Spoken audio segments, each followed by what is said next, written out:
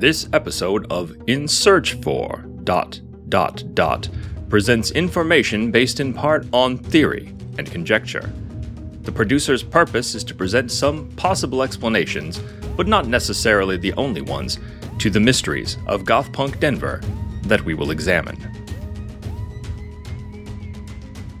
Many mysterious beings and phenomena have been reported in the 1 mile, or 5,280 feet high, city of Denver, Colorado. Ranchers on the outskirts of town have found their cattle weak and anemic, and have occasionally spotted dark figures setting upon and then running away from their cattle in the night. Yet these sightings have occurred far north of the normal range of the chupacabra, and these figures have often been reported to wear puffer jackets, which is not the chupacabra's custom. Others have noted many mysterious disappearances in the vicinity of the city's bars and clubs, except for the Broad Street, where disappearances do not occur, but many patrons have been described as suspicious, predatory, or having an uncomfortable amount of dad energy. And then, of course, there are the werewolves in downtown. But the oldest and most mysterious legend of the Denver area comes down to us from the indigenous peoples of Colorado and persists into the urban legends of today. To find the truth behind this long-standing local myth, we must go beyond the bounds of Western science and consider, as radical as it may seem, that indigenous people know what they're talking about. Starting with their legends and moving on to recent club-adjacent sightings by horny bystanders, we go now in search for... the butt that does not quit.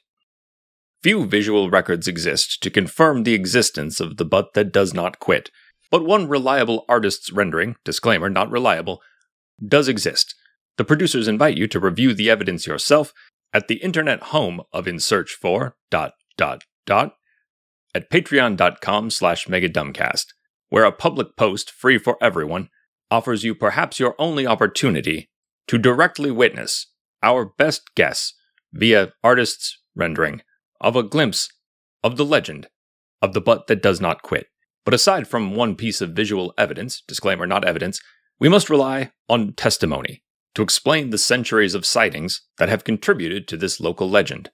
Sightings began in the 19th century. According to page 47 of Alien Hunger, quote, Indians displaced from Colorado have a few legends about a red-haired demoness brought by the white man to the Great Plains.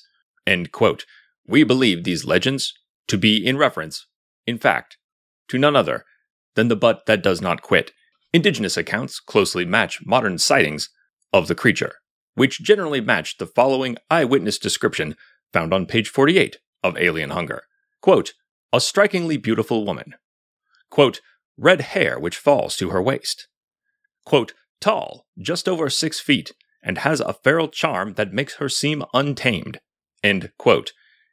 Is this description mere conjecture? Yes, obviously. Feral charm. Seeming untamed. These aren't really things that an eyewitness can confirm. It sounds like someone has a crush.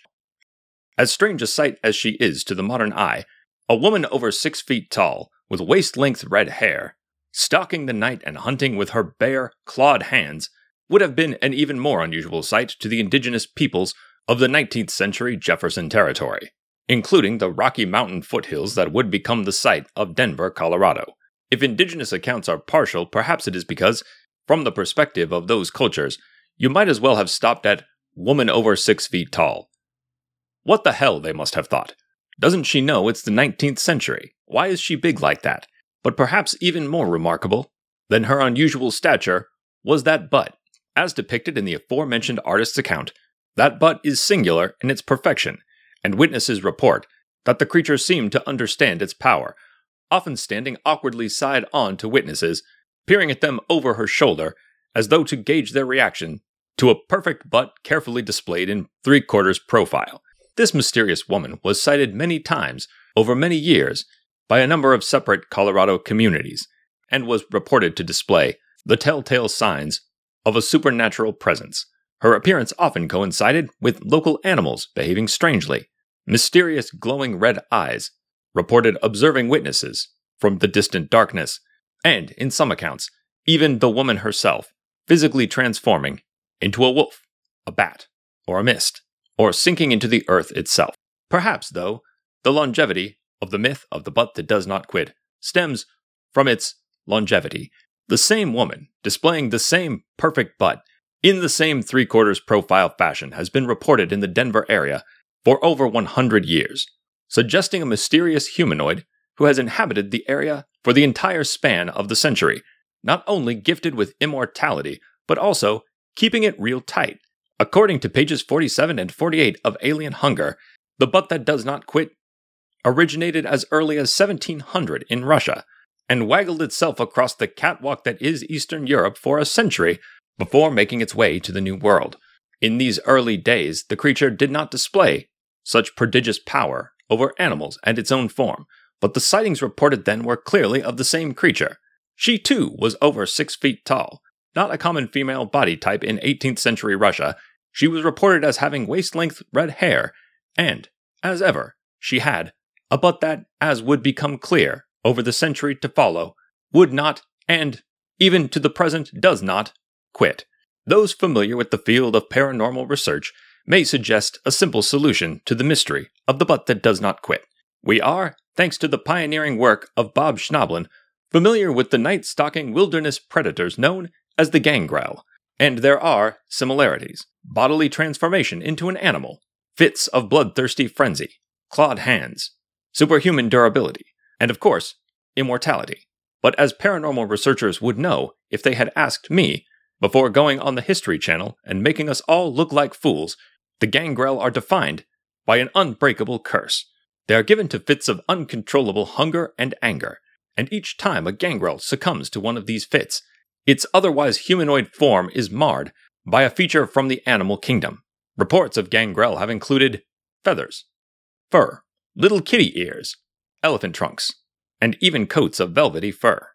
These features vary, but their accumulation is inevitable, and would be especially inevitable for our mysterious red-haired stranger, who is described in unusually quantitative fashion in Alien Hunger as having a self-control of, quote, 1.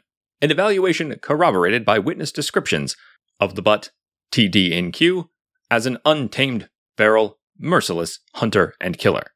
If this mysterious creature, whom modern witnesses have heard referred to as Rachel, were in fact a gangrel, after centuries of rage-fueled hunting and killing, her butt would long ago have quit. Paranormal experts speculate that by now she would have the appearance of some form of cow centaur, or perhaps a full-on goose. And so we must dismiss the gangrel hypothesis suggested on page 47 of Alien Hunger, an otherwise reliable page on which this thing is undoubtedly the dumbest, and accept that this mystery may never be solved. However, one thing is certain. Disclaimer, not certain.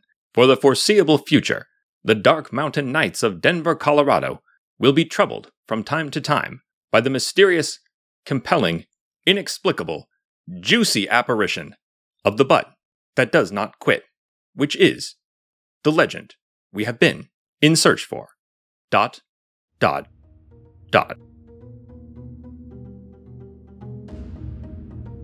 In Search For ... is supported by truth seekers like you at patreon.com/megadumbcast. This episode's theme song, used under a Creative Commons license, is Phantom from Space by Kevin MacLeod, whose work you can find at incompetech.com. Next time, in 1971, was Denver, Colorado, the site of a massive fair folk siege featuring trolls and boggans and all the rest, and did this event apparently escape the attention of a powerful local vampire, too wrapped up in hiring his own rock band for shows, to even notice an actual war? Join us next time when we go in search of ... Very siege engines of the 1970s.